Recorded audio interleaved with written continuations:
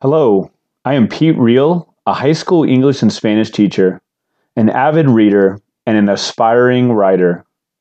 Thank you for listening to the Chills at Will podcast, in which we explore the visceral beauty of literature and its connection to our culture, our history, and ourselves.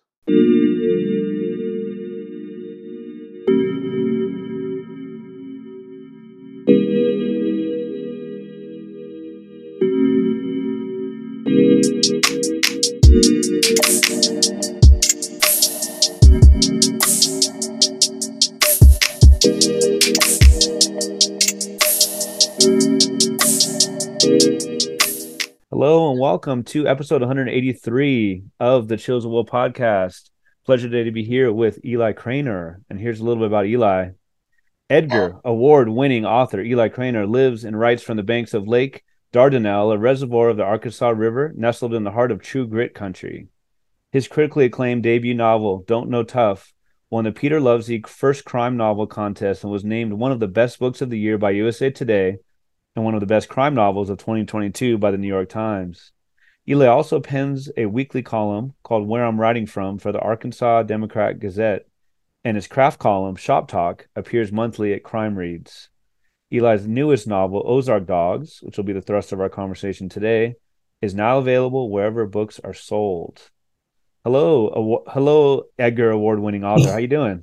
I'm doing good, man. Thanks for having me, Peter. Probably don't get tired of hearing that, right? No, and I was just thinking, I think this might be the first interview, podcast I've done since there. So yeah, it sounds good. Oh man, it's a pleasure to have you on. You were talking a little bit before we were recording about you're still, with winning the awards and stuff. And the books came out pretty close together, right? With Don't Know Tough. What's it been like with, winning awards and really talking about that book, and then you have this new one that's also just dynamite. What's that like, kind of living with the new book, living with the old book, that kind of thing? Yeah, it's been, you try not to, what's that old saying? You can't pick a favorite child. I think it's the same with books. And so you try not to compare them, you try not look back and say okay, well, what did this book do in its first month? And what is this book doing in its first month? You try not to do that stuff, but it's kind of hard at the same time. And yeah, they did come out about almost exactly a year apart. Wow. Which is pretty quick. And especially for with the debut, debuts are just different. And that's another reason why it's not always best to compare. Because debuts get, they get different sorts of things. You're this guy they pulled out of a hole in Arkansas and, thrust into the spotlight with the debut, and that's interesting and shiny. But the interesting thing about these two books is they were both written, the first draft of Don't Know Tough was finished in 2016. Okay. And then Ozark Dogs was finished in 2017. So they've both been alive for a long time, and that was how they were able to come out like they did, and they kind of work together. They work in the same world. Not a sequel by any means, but there's a couple of Easter eggs, that tie the places together.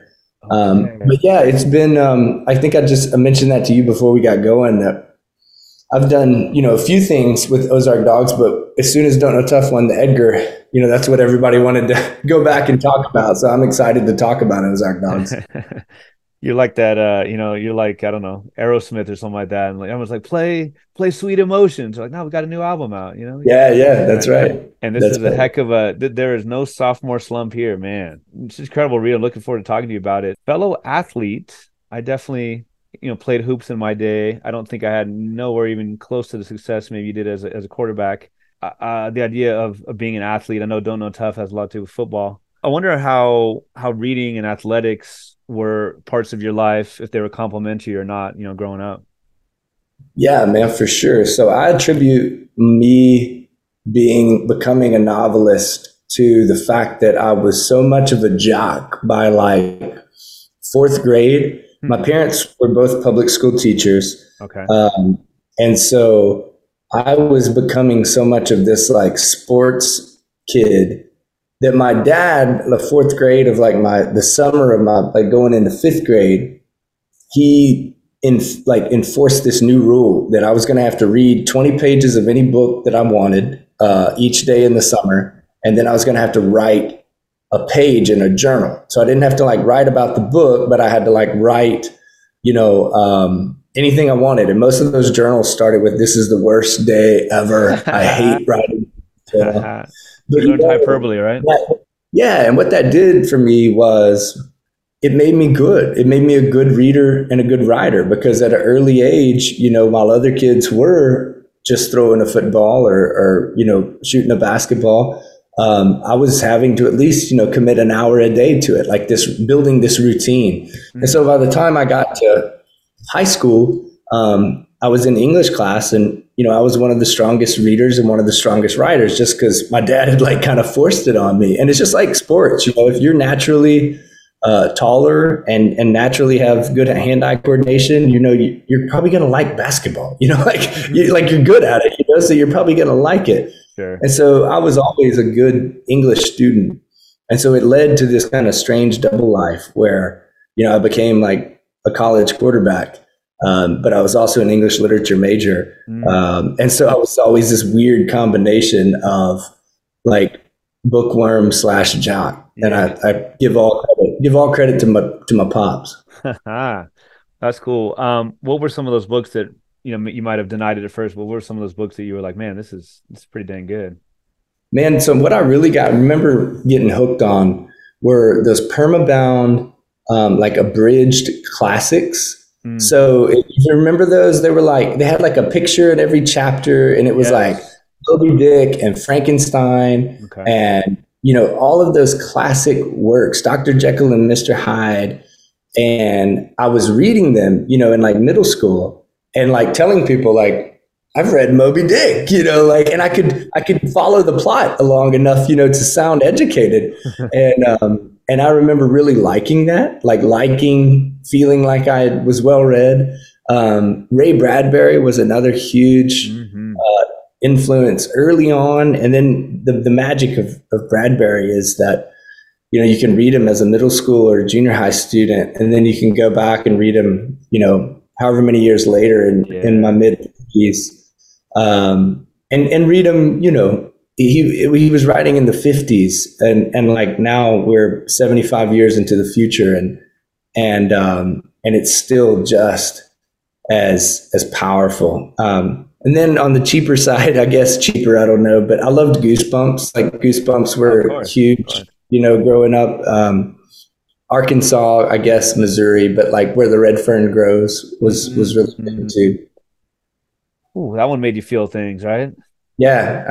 I think you could trace some Ozark Dog stuff, back to Where the Red Fern Grows. I meant to bring it up yesterday. I was talking to Talia Kaluri, who's written about all the stories have animals as narrators. What we fed to the Manticore, and I wanted to bring up because someone will remind me of you're talking about Ray Bradbury.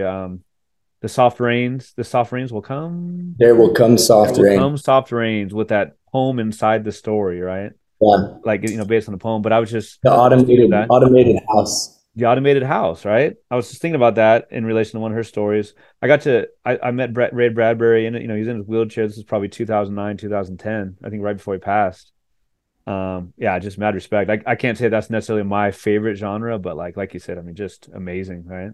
Yeah, man. And Dandelion Wine is another one that I've returned to. There's a story in there called The Happiness Machine. Okay. That is just absolutely heart-wrenching and timeless. But yeah, Bradbury from an early age, and then a guy that I just returned to again and again. The story you mentioned, that's not the one that became the ice cream suit or something like that. Do you know what I'm talking about? Well, The Happiness Machine is where this guy in kind of just this hick town, like he goes into his garage and he builds this thing that like, okay, they go and they sit down, and it like can show you like New York, and it can show you Paris, and it can show you, and it makes everybody in this hick town so sad because they've never seen it before. Okay. So, catches fire and burns up, And the closing scene is he's like cleaning up the mess, and he like looks through his window, and there's his wife and his kids like putting dinner on the table, and it's this really beautiful, like Ooh. metaphor for, the same old thing, but it's Uh, just done so well. yeah. Oh Yeah. shit, man. Awesome. Do you I mean, well, I guess do you consider yourself a Southern writer? And then if so, or if not, I mean, did you like who were you reading from the South, or was that not a concern? Was that like, hey, I'm gonna seek out some of these Southern writers, or was that not necessarily a concern of yours? Yeah, definitely. I would consider myself, uh, I cut my teeth on Southern writers. So Mm. before crime or any of that stuff came into my palette, I was reading like Faulkner, Flannery O'Connor, of course, like the big greats, the big classics. But then there were guys like Larry Brown. So Larry Brown was a Mississippi writer who was a fireman, not college educated. Just really took this workman-like approach, wrote real clean, simple prose, and Hmm. he had a documentary called The Rough South of Larry Brown that I found when I was in college and really thinking I wanted to start writing seriously. And he just laid it out, man. He just talked about, how, writing is no different than laying bricks, that the more bricks you lay, the cleaner those rows get. And the same is true of writing sentences. The more sentences you write, the cleaner they get. And back to Bradbury, Bradbury has this great quote, says, "You're not a real writer till you've written 1,000,000 words." And so, like, when I first got into writing, I'd just gotten out of coaching football. And so, like, my old football coaching mindset, like, I broke out, like a moleskin journal and started keeping up with words, to like try and hit a billion. But yeah, man. So beyond that, Larry Brown, Harry Crews, Jessamine Ward had a huge impact on Don't Know Tough. Mm. What she does with voice in her novels was just something that I loved and rang so true Yeah. to me. So yeah, to answer your question, like that was where it all was. I had a great professor named Johnny Wink, who he was related at one point to a guy named Jack Butler, and Jack Butler wrote this great Mississippi novel called Jiu-Jitsu for Christ.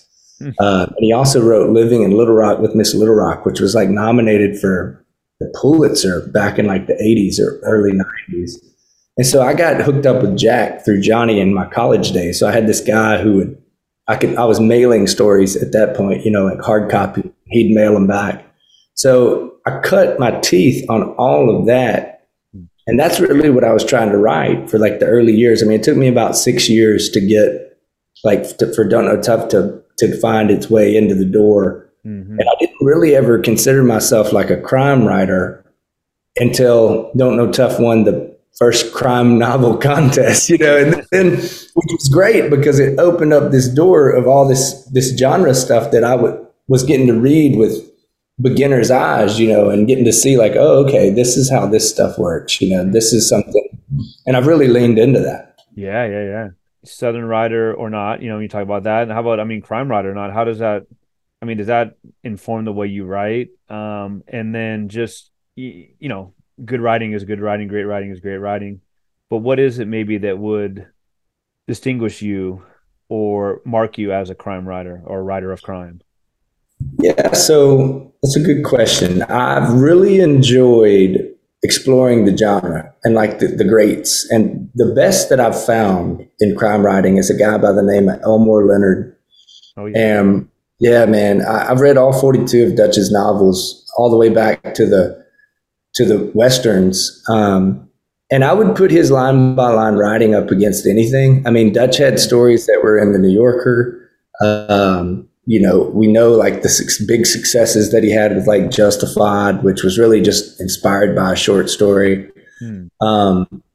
But I think what crime writing does for me is I was always, if you can tell by reading, my stuff, like I don't mind to go big and to go weird and to go in places, Yeah. but a crime novel is it almost it puts up like the genre in and of itself imposes these guardrails, that keep your story going. Mm. And so I think that I've really liked that.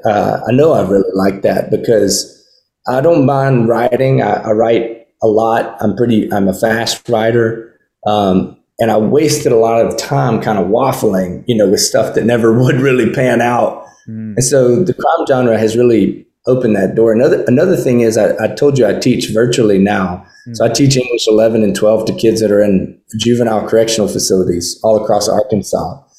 And the thing I like about crime is, being around those kids. And before that, I taught for 5 years in an ALE school, which, is like at-risk kids or kids, who have any sort of, like, it could be mental problems, behavioral problems. So a girl who just might have got pregnant and missed a lot of class, and crime allows you to really get into like some social topics, some stuff around like people who are committing crimes. And that's one thing, like I've just been teaching these kids in juvie, for a year, but Lord, the thing they love to do is tell you their story, more than anything. And I love to hear them, as a novelist, I love to hear those stories.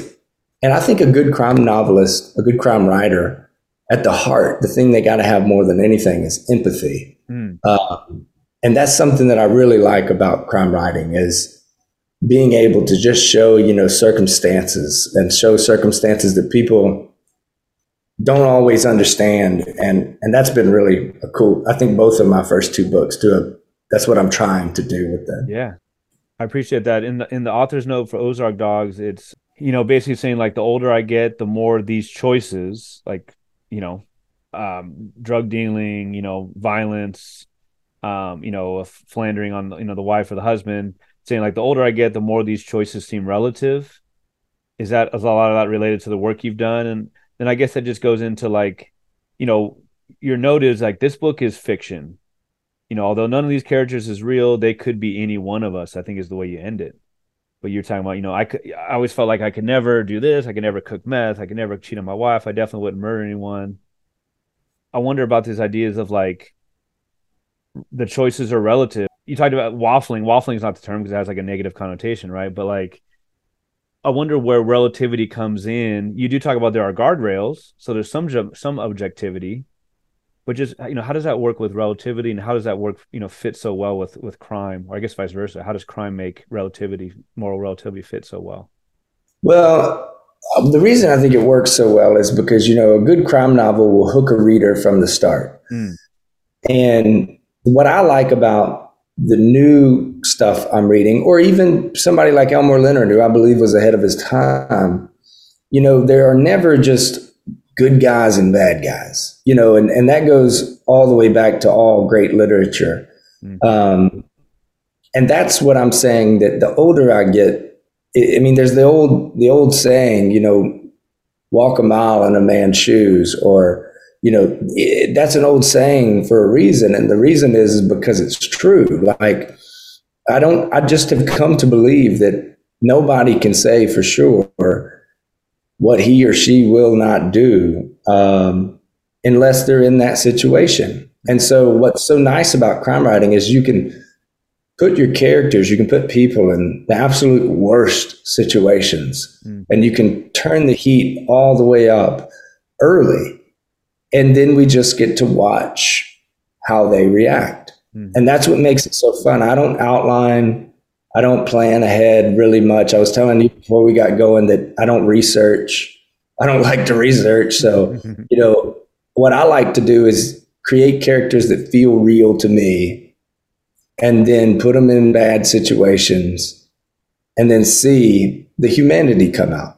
The good, the bad, the oftentimes the ugly. My dad, man, he's always like, son, when are you going to write a happy book? And I'm just like, which raises an even larger existential question, because I'm a pretty happy guy in my life. I enjoy my life. And I often look back at these books and think, damn, is this representative of my larger worldview?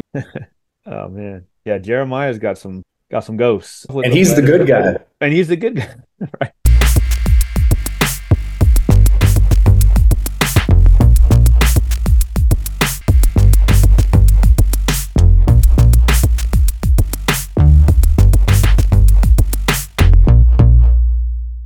the book starts off with there are probably, I don't know, 4 or 5 throughout the book, letters from Joe, Joe, the girl, the senior in high school, 17, 18-year-old, writing a letter to inmate Jake, who we find out is her father, right?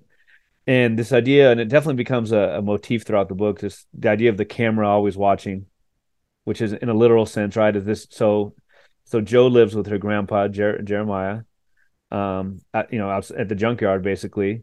Their house is right outside there, and there are always cameras, and the cameras get involved in the plot later on. And I'm really, really, really going to tiptoe around the plot, spoilers, because people need to read this book. There's so many. I told you before we started recording, I was like, a couple things that surprised me or shocked me or was so cool. But yeah, so it starts off with that, and we get to know Jeremiah. He's got a freaking armory, right? Yeah. But it does say that his office has, quote, more books than weapons. Jeremiah decides to take Joe or Joanna's University of Arkansas admittance letter, and he crushes it up in the junkyard, right? Yep. He does know there'll probably be electronic ones to come later, but, the idea of wanting to keep her home. I wonder if you could tell us a little bit about Jeremiah and Joe and their relationship, and just how Jeremiah really has her sheltered, like, big time.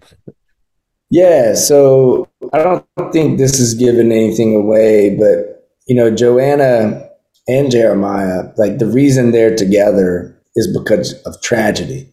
Jeremiah is the only person left in her life to take care of her, and it's been that way since she was an infant. Mm-hmm. One thing I really wanted to explore with this book, being in a small town, if you're in a larger town, um, murders happen every day. Sometimes like so many murders that you don't even know, like they don't even make the headlines. Sure. But if you're in a small town, like my hometown is about 20, 30,000. When that stuff happens and it's, decades in between, the aftershocks of that last for generations. Yeah. And that was what I wanted. It feel, because everybody knows everybody. And everybody is aware of what happened and knows, everybody knows everybody's business, even if it's just small things like, like high school football or whatever. But when something that big goes down, people just never would get away from it. And so that's what I wanted Jeremiah, that's a big part of why he has kind of barricaded Joanna into this junkyard. He is her protector. But she's also struggling like any 17, 18-year-old teenage girl. She's starting to become a woman, and she's well on her way to becoming a good woman and wants more freedom. And so that's kind of the early tension of the book, is like she's getting ready to break out on her own. And Jeremiah knows this, but what is it safe? Is it because she hasn't seen any of this stuff firsthand. And so that's where the book opens. And that's, Joanna doesn't think there's anything to worry about. Not anymore. All that's in the past.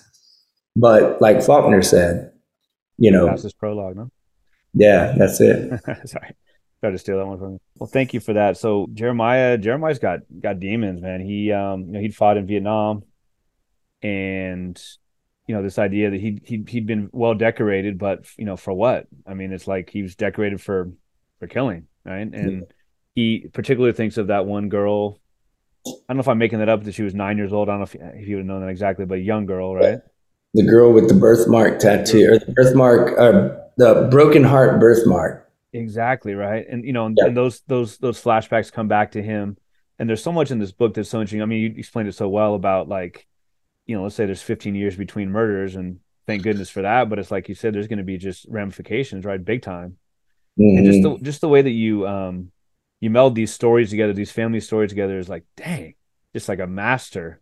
And just the way that they're melded together and then kind of slowly untangled, right? Yeah. Right. So early on in the book, so Joe goes to the homecoming. If Vegas has odds on who's going to win, she was favored to win, but she doesn't. Kind of the classic, like, the guy who's connected in the town, his daughter just kind of mysteriously, she kind of mysteriously wins, of course, right? Yeah. And there's that scene that is really very vivid for me, where she's like walking up the the bleachers, and he is too. And it's like, oh God, like I don't want to talk to anybody. I don't want to see anybody. Like, what are they going to say to us? And just like ghosts and memories and so much interconnectivity, right? Yeah. His drinking, such a cool plot device that you have him. He always has like a little flask or whatever, right? Or the actual bottle, like right next to his heart, Yeah. along with like a million guns. Uh, I wonder about his drinking and like kind of where it stopped and started. Yeah. So yeah, he says, when he took over caring for Joanna, that he stopped drinking like cold turkey. But he has this really great line where it's like he said it was never his intention to stop completely. It Mm. was always just a pause. Yeah. It was always going to be just this window in time where he was going to raise her with a steady hand. And then, when that time was up and she was gone, he knew, like in his mind, he was going to go right back to it. And, you know, lo and behold, Joanna, which I think this is on the back of the book, so we're not giving anything away. She is gone before he wants her to be gone, Mm. and that drinking starts again, and it plays back to what you were saying, with the ghosts and what he had done in Vietnam, and that bottle allows him to become that man again Mm. when he kind of needs to be, in order to get Joanna back. Right. I don't know if, I think of, again, you played at a higher level of sports, but I think of like some of these athletes or you'll hear about on TV, like when they finally retire, after 15, 17, 25 years of like keeping their body the best, they're just like, woo, nice. They're just going to go and drink and eat, you know what I mean? Because they're like, Yeah, I freaking earned it. And they did, no, no Reminds me of doubt. him with his, sorry, I was just saying, it reminds me of him with his, 18 years off. Like, I'm going to get back to it though. Yeah, yeah, yeah. Oh Like, no, I can't tell you how many like stud running backs and guys I played ball with, uh-huh. about like 15 years now, and we'll see each other at a reunion or something, boy, and they're pushing 300, and I'm like, damn, where's that guy? You ate that guy that I was playing ball Right, with. right. So, again, a small town intermingled, and their stories definitely have connecting points. Like Mona McNabb, who's the sheriff now, and she's kind of like, I think she kind of more fancies herself as like a big sister, right? But she's almost like a mother Yeah, figure to Joe. How I'm trying to figure her age and like how do you see her and Jeremiah? Like they definitely can talk about anything. I mean, they have some very high intensity, conversations and encounters. But like, does he have any romantic feelings for her? Is it more like a younger daughter? Like, I don't, how does he see her? I think I see how she sees him. yeah, there's definitely like some gigging going on, like, and mostly it comes from Mona. Mona she's the sheriff. She's fully aware of Joanna's past and Jeremiah's past. So she knows about the scars that both of them carry. And so because of that, she, takes Joanna out to eat as Joanna's growing up. She kind of takes her under her wing. So that puts her and, Jeremiah in close vicinity. And so, no, I always kind of see it like she says something, like if she were from a different generation, Mm. Jeremiah maybe would have been somebody, but I always kind of see it more of like a father-daughter Yeah, relationship, like something that there's love there, but it's a different kind of love. yeah, definitely. We also meet the Ledford family. Now, is it pronounced Evale? Evel, yeah. Evale, right? And Dime is like his cousin. Yep. I don't think that's his Christian name, his given name, but right. You never know, You man. never As a know. teacher, you know Oh that yeah. you never know. Oh yeah. You talk about like how you have fun making like eccentric characters and kind of not off the wall. That was not your words. Man, I love the eccentricities of some of these characters, right? So Evale is his father has become like a born again, but like he's like a racist, like major like KKK. Like he believes that God is pushing him in that way. Evale is definitely I would not call it progressive. I don't know that he has those feelings, right? I mean, I'm speaking right. I mean, that's an understatement of the year. But he's like a vegetarian. There's a secret that his dad talks about that I won't give away. I'm not quite sure that I know what it is. I think I do.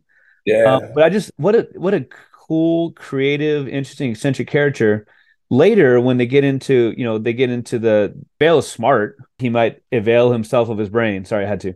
And and he like he starts talking with like the Mexican cartels and where they can get the I'm not gonna pronounce pseudoephedrine, right? The Sudafed type of thing, right? Yeah. And so he's smart about it. So he links up. And I want to say I'm having total brain freak. Guillermo, is that his name? Yeah. Guillermo, he's a freaking tough guy, and he's got his little blow pop. Yeah. Like, so like character choices like that, like, did you just like, man, this is just freak. I want to have some fun with this, or was this like, were you going for something? You know what I mean? Uh, I think that's just always, man. I mean, this is going to sound opposite, but yeah, that's real life. Like Sure, the sure. tough guys are not always, big muscled up guys with Huh. guns. Like they might have a blow popper. I don't know. I don't know. I think maybe that comes from, my experience with those great Southern writers and like especially someone like Flannery O'Connor, like there was always a character with like one of my favorite short stories with her is The Lame Shall Enter First. And Mm. there's this character who has this big club foot, and I don't know, like so much stuff that I read, like everything's kind of stock, like it's all Yeah, the yeah, same. yeah, yeah. And so it's a good way, even the names are a good, like if you see the name like Evel, Hmm. you're not going to confuse that. Every time his name is mentioned, you're going to know who I'm talking Oh about. yeah, oh yeah. And I think that's pretty true for all the characters, Mhm. in this book. Like they all kind of carry these. This might have been um, God, the name, I'm losing the name. The guy who wrote the Graveyard Book and the guy who wrote American Gods. Neil Gaiman. Yeah, yeah. He had this great quote about like give your characters funny hats. Um, and what he meant was like that same thing I'm talking about. Like give them memorable things Yep. so that like readers aren't going back and looking, 5 pages Yeah. in. But beyond that, I don't know. Like I didn't want to do a story because yeah, like Bun is who is Yvel's dad. Who you summed it up perfectly. It's like this born again, but like running this really like fledgling Hmm. KKK faction. In Yeah. these hills. Because like I don't know, like I just kind of felt like that was a fitting like with everything we see on the news, like I don't know, like it didn't feel like that would be what's really booming, like Mm. what's but something like what Yvel's trying to do, where he's like a good word was progressive. Yeah, like he says he has a shaved head, but he's not a skinhead. It's something Right. that he read in a book about like Taoism, like Buddhist Huh. monks. Like, so he's got these weird things, and he's not afraid to go across like the racial lines, and team up with the cartel. It's beautiful, right? Well, yeah, I mean, I don't know. I didn't want it to be the same old shit. Like that Yeah. was, you know, Oh, so distinctive and because of that, so such great characters and such a great read. With like the KKK, like you said, like fledgling is definitely the way to describe it. Is that kind of like a pointing the finger, like was that is that like I don't know, satire? Is that kind of like more so like a parody, or is that just a plot thing? You know what I mean? Is that kind of like making a statement? I don't know if making a statement is. I was doing this deal in Baltimore. Laura Littman was kind enough to meet me at her bookstore, and we did a book event for this. And she said something that I thought was so, I loved it about this book. She just said, this is a book about white supremacists and all of this stuff that feels ripped from the headlines. And she was like, but like it doesn't feel political. Like it doesn't feel like there's like a Mm. message. It doesn't feel, and of course, like I'm not like I'm not sitting here saying like yeah, like I mean yeah, I would love to poke a finger at the KKK, but I always feel like when that gets done in fiction, um, I fall away. I as a reader fall away from the story. Like it doesn't always draw me in because it doesn't feel real. It's like People contrived. Yeah, people aren't walking around with like cardboard boxes over their chest that say, here are my political beliefs, and here's how I feel on top this topic, that topic, this topic. Mm-hmm.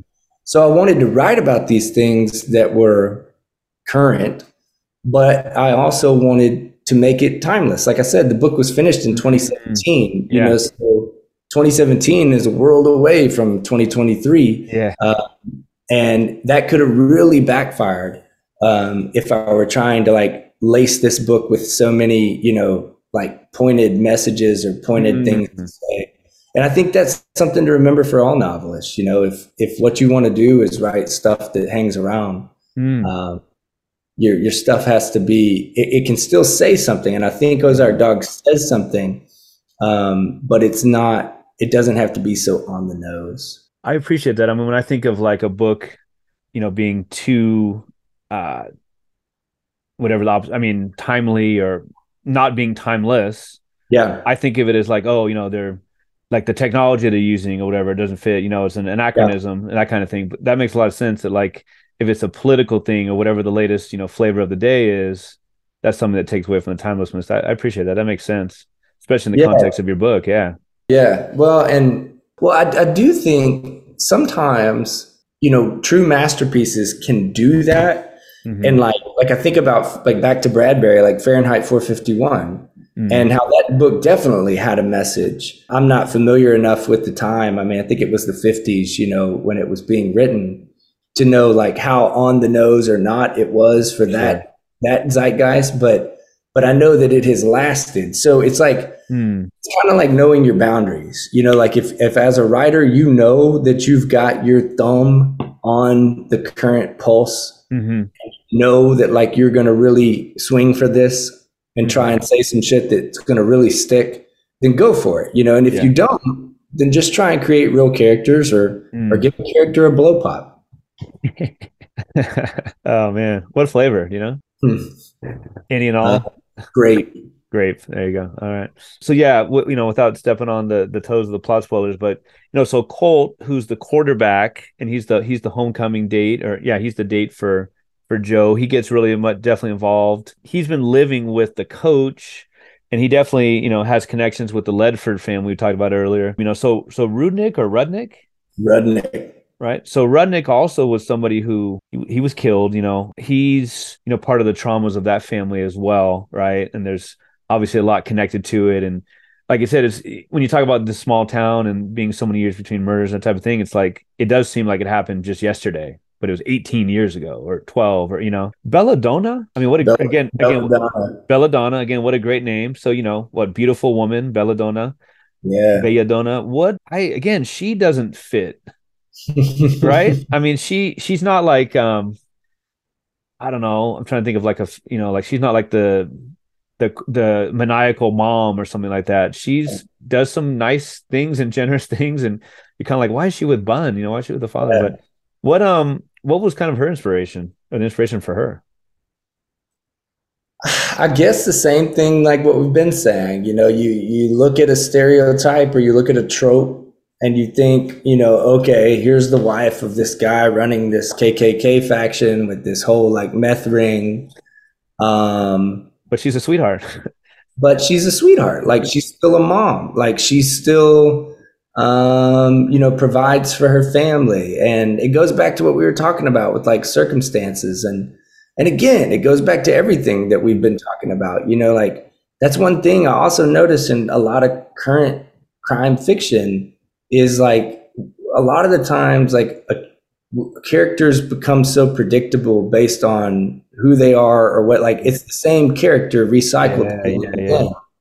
So, I mean, I don't know that I don't know any white supremacists or any belladonnas out there in the world, but I do know women who are in really tough situations, um, who are anchored to men, that are like Bun or Evel or any of these other guys in the book, who still find ways to be a mother and Mm. still find ways to love their children and support their husbands, because Mhm. that's their lot in life.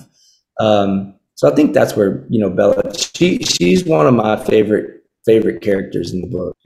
We do eventually get to meet Joe's mom. Speaking of favorite characters, Lacey might be like she might Yeah, take. Yeah, yeah. She's pretty quick-witted despite, the drugs, despite the drugs. She's got some pretty quick some nice quips. yeah, Right, but she definitely gets involved later, and just kind of, ideas of like, would Joe have been better off without her? Is she better off without her? Who's doing who a favor? That are just very interesting as the book goes on. We get the drug dealing, definitely fires up, to be sure. There's a lot of action that comes with that. There's some great chase scenes, man, that are very much tied into, the creeks in parts of yeah. Arkansas and the Ozarks, and very much, anchored, pardon the pun, in, the water and the place.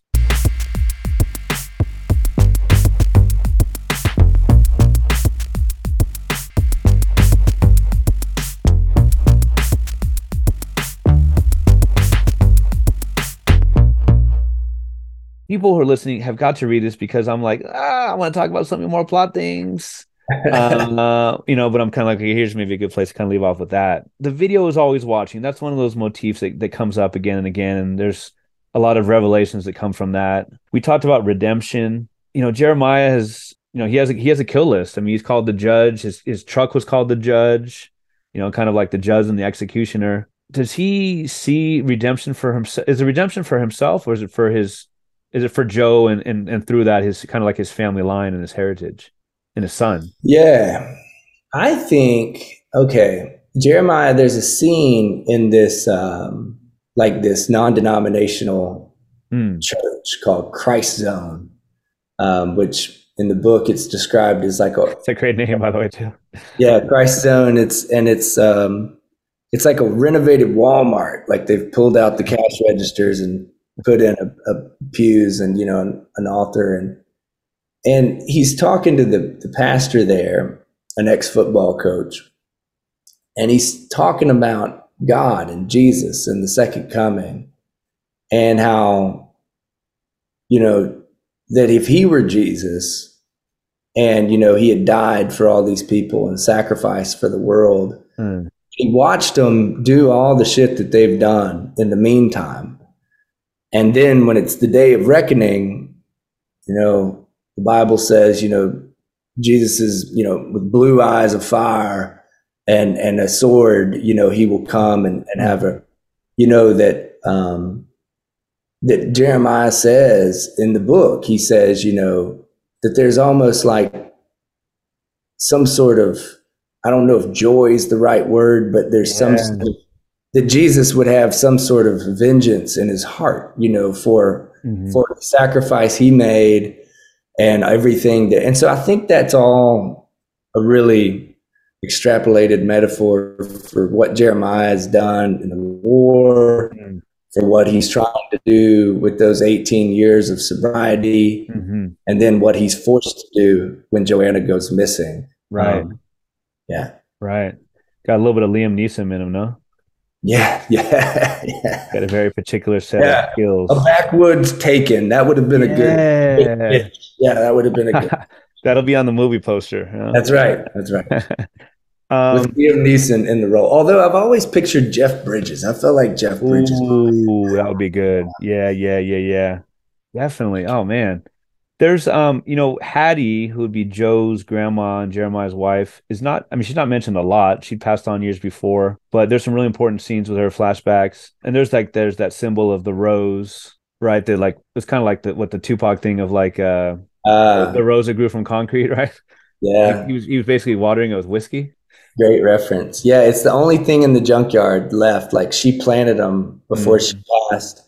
And Jeremiah, that little bottle that he always keeps, and he has multiple bottles. When he walks in from work each night, he dumps a little on those roses. They've still grown. Yeah, right. And just like the next generation, and and Joe being part of that. And there's the scene where Jeremiah looks at that hole in the chain fence, which had huge implications. There's a lot of butterfly effect there and all that. That scene was really really vivid and really incredible for me. Just like, damn, like how much of a domino effect it was, right?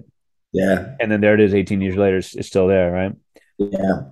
In the In one of the letters that Joe writes to her dad in jail, she basically is like talking about the dogs, and there are literally junkyard dogs that are patrolling. But she says basically, quote, some dogs you got to keep locked up is what kind of one of those things she learned in her young life. I don't know that is, I don't know if you want to talk directly about that part or just about the title, like, Ozark dogs, like the dogs are not they don't get, half the book as far as pages, but they're definitely Yeah. mentioned. There's a lot going on. What are you trying to go with that? And I don't want to have to I don't want you to have to nail it down if you don't want to, like, well, this exactly means, if you want to leave it up to the reader, that's fine. But just the title, I wonder about the significance of it. Yeah, yeah. Well, first off, the book was so Don't Know Tough was always Don't Know Tough. Mm-hmm. It was in like the first chapter I wrote of that book. It was a phrase that it was said like that you don't know tough, and I just shortened it to Don't Know Tough, and nobody ever questioned it. This book was titled originally. It was titled Junkyard Dogs, which was Okay. cliche. Okay. Then it was titled Salvation, which was also cliche, but I liked that it tied it to like the salvage yard. Mm. Then I came up with Some Die Crushed. I guess I was going on like the um the 3-word title of Don't Know Tough, Some Die Crushed. Mm. And it was a good buddy of mine, a guy by the name of Alex Taylor, who's an author in Kentucky and has the absolute best collection of short stories. I would put it up there with anything. It's called Wow. The Name of the Nearest River Okay. is his collection of short stories. He's got some novels. He's got some recent novels published in France. But Alex read an early draft of this. I will attribute anything I got right with like Jeremiah and the Vietnam stuff. And also a lot of Evel's quirks come Mm. from Alex's notes. Oh, nice. Alex was close to some Vietnam vets and was able to provide some really interesting details. But I think he said it as a joke. Mm. Like, I think, this was, like I said, like 2017, maybe 2018 by the time he got his hands on it. So that Ozark Netflix series was really hot. And he said it as Oh like a yeah. joke, he's like, what if you titled it Ozark Dogs? Like Oh, it's like the most like, cliche kind of. So when all of this title talk was coming around with my publisher, I told them that title. I gave them a list of all those titles I just mentioned, and they were just like, "Oh, it is absolutely Ozark Dogs. Like that's oh exactly." man. But I was willing to go with it because the dogs are representative of poverty. Mm. Poverty, the cycle of poverty, the cycle of violence. Where we live, we find strays all the time, that have been cast aside. We'll find them tied to trees, out here, not hanging, but like just left for Sure. dead on the highway. And so I wanted that to play as a metaphor throughout the whole book, for people who maybe are not familiar with this part of the country. If you look at any of the list in terms of teen pregnancy or worst schools or whatever, Arkansas is either at the top or the bottom of all those lists, whichever, we're usually right ahead or right behind Mississippi. Hmm. And so that's the whole point. That's what the students that I teach, the kids that I've been around with on the football field or in classrooms, their stories and growing up as a child of public school teachers and, going to trailers and taking kids out. My parents would take kids out, for supper and take them to the movies. And Hmm. so I was always around kids who lived lives that were very different from mine. And I always would lean in, when they'd start talking. And so, yeah, I think the dog metaphor, and it plays really heavy in that note you read, which is Joe's last note, that is representative of these people. Wow. Very interesting. I was definitely thinking Reservation Dogs. Have you seen that series? Yeah. Man, I Yeah. I keep meaning to watch more because what I've seen is like so good, man. Yeah. The So good. Reservoir Dogs too. Right. Oh, of course. This is just the beginning. Like you said, whether I'm the first or the seventh, I feel incredibly lucky to have talked to you about this book. Yeah. I can't wait for the third and the fourth and the fifth. You can, speaking of the fifth, you can plead the fifth if you want, but any ideas about future ones? Maybe part of you is just like, man, I'm going to chill. No, we're under contract for the third book is Okay. It comes out summer of 2024, and it is called Broiler. Ooh. So Broiler, and it is about two desperate couples who it plays out over the course of 2 days in an Arkansas chicken processing plant. Mm. So yeah, broiler. That's like a chicken, like what they. Uh-huh. Yeah, Oh wow. Yeah, like I said, in reading the book, it's just like, okay, this guy, he has it figured out. I mean, the way that everything unfurls, the characters, the eccentricities and quirks, so memorable. We didn't necessarily even talk a lot about. There's so much there about capitalism is too vague of a term, but like the big companies leaving, right, and yeah, what's left in their wake. I mean, you talked about what the poverty and everything like that. There's just yeah, so much, and like I said, I think. I mean, this book would not have been as good if it had a heavy hand and it was didactic and it was, yeah, preaching the moral relativities. And if you want to look at it as just an action piece, action book, the storyline is just incredible. Then you throw in all those cool themes. Congrats, that instant classic, and I hope that you're able to enjoy all this time after the Edgar and this book coming out, and it's mostly fun. I know it's busy, but I hope it's mostly fun. yeah, man. Well, one teacher to another. Summer is coming. So Woo-hoo. yeah, brother. There's some good days. The nuclear power plant plays a big part in Ozark Dogs, Mm-hmm. and we live right here on the lake that was built for this damn nuclear tower. Like right, it's Oh a few wow. miles down the. We're on the Arkansas River, but it was all dammed up for this cooling tower. Okay. So it's literally right here in our backyard, but we don't have to look at it. And if I turn the lights out and I start glowing green, you'll know why. But I say that Ooh. to just say that, yeah, there's some days on the lake that are coming for the summer. I have to put this stuff. Oh, that's awesome. Well, Yeah. heck of a muse to write about, right? With that, with the Oh towers man. and oh man. Yeah, yeah. It's like the thing that like, I mean, they're like t-shirts from like our hometown that have like a big like power, like the cooling tower, like Yeah, in the book, Joanna calls it the cloud maker. And that exactly. came from my kids. They see it and it's, pumping all that steam. And it's definitely something. I don't know what, Man, but it's a good place to have the climax of a Vietnam sniper novel. seriously, seriously. Like I said, such a pleasure. So much enjoyed talking to you, and hopefully maybe meet you in real life down the road, or talk to you about the next one. And congrats, Yeah, and thanks again for your time. thanks for having me, Peter. Such a pleasure.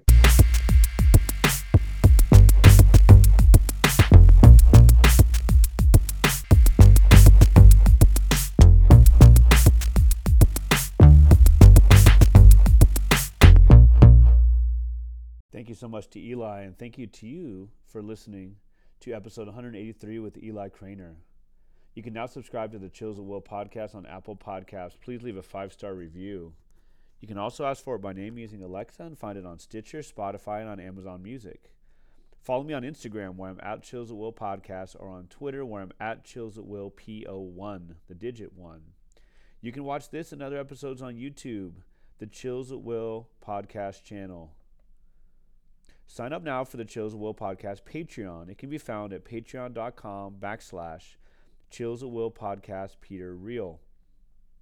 Check out the page that describes the benefits of a Patreon membership, including cool swag and bonus episodes. Thanks in advance for supporting my one-man show, my DIY podcast, and my extensive reading, research, editing, and promoting to keep this independent podcast pumping out high-quality content. This is a passion project of mine, a DIY operation, and I'd love for your help in promoting what I'm convinced is a unique and spirited look at an often ignored art form. If you haven't already, please pass on word of the Chills at Will podcast to a friend, to a fellow reader. I would really appreciate it. The intro song for the Chills at Will podcast is Wind Down instrumental version, and the other song played on the episode was Hoops instrumental by Matt Whitehour, and both songs are used through archesaudio.com. Please tune in for episode 184 with Robert Ottone. Robert is the Bram Stoker Award nominated author of The Triangle. He's also the author of the much anticipated The Vile Thing We Created, which is out as of April 18th. We talked about Seinfeld, The Godfather Part 2, cream cheese, and many other serious topics as well. It's a can't miss episode. This episode airs on May 23rd. For now, thanks again for listening. I hope that these uncertain days bring you texts by writers with mad skills like Eli Cranor, whose work, like Ozark Dogs, gives you chills at will.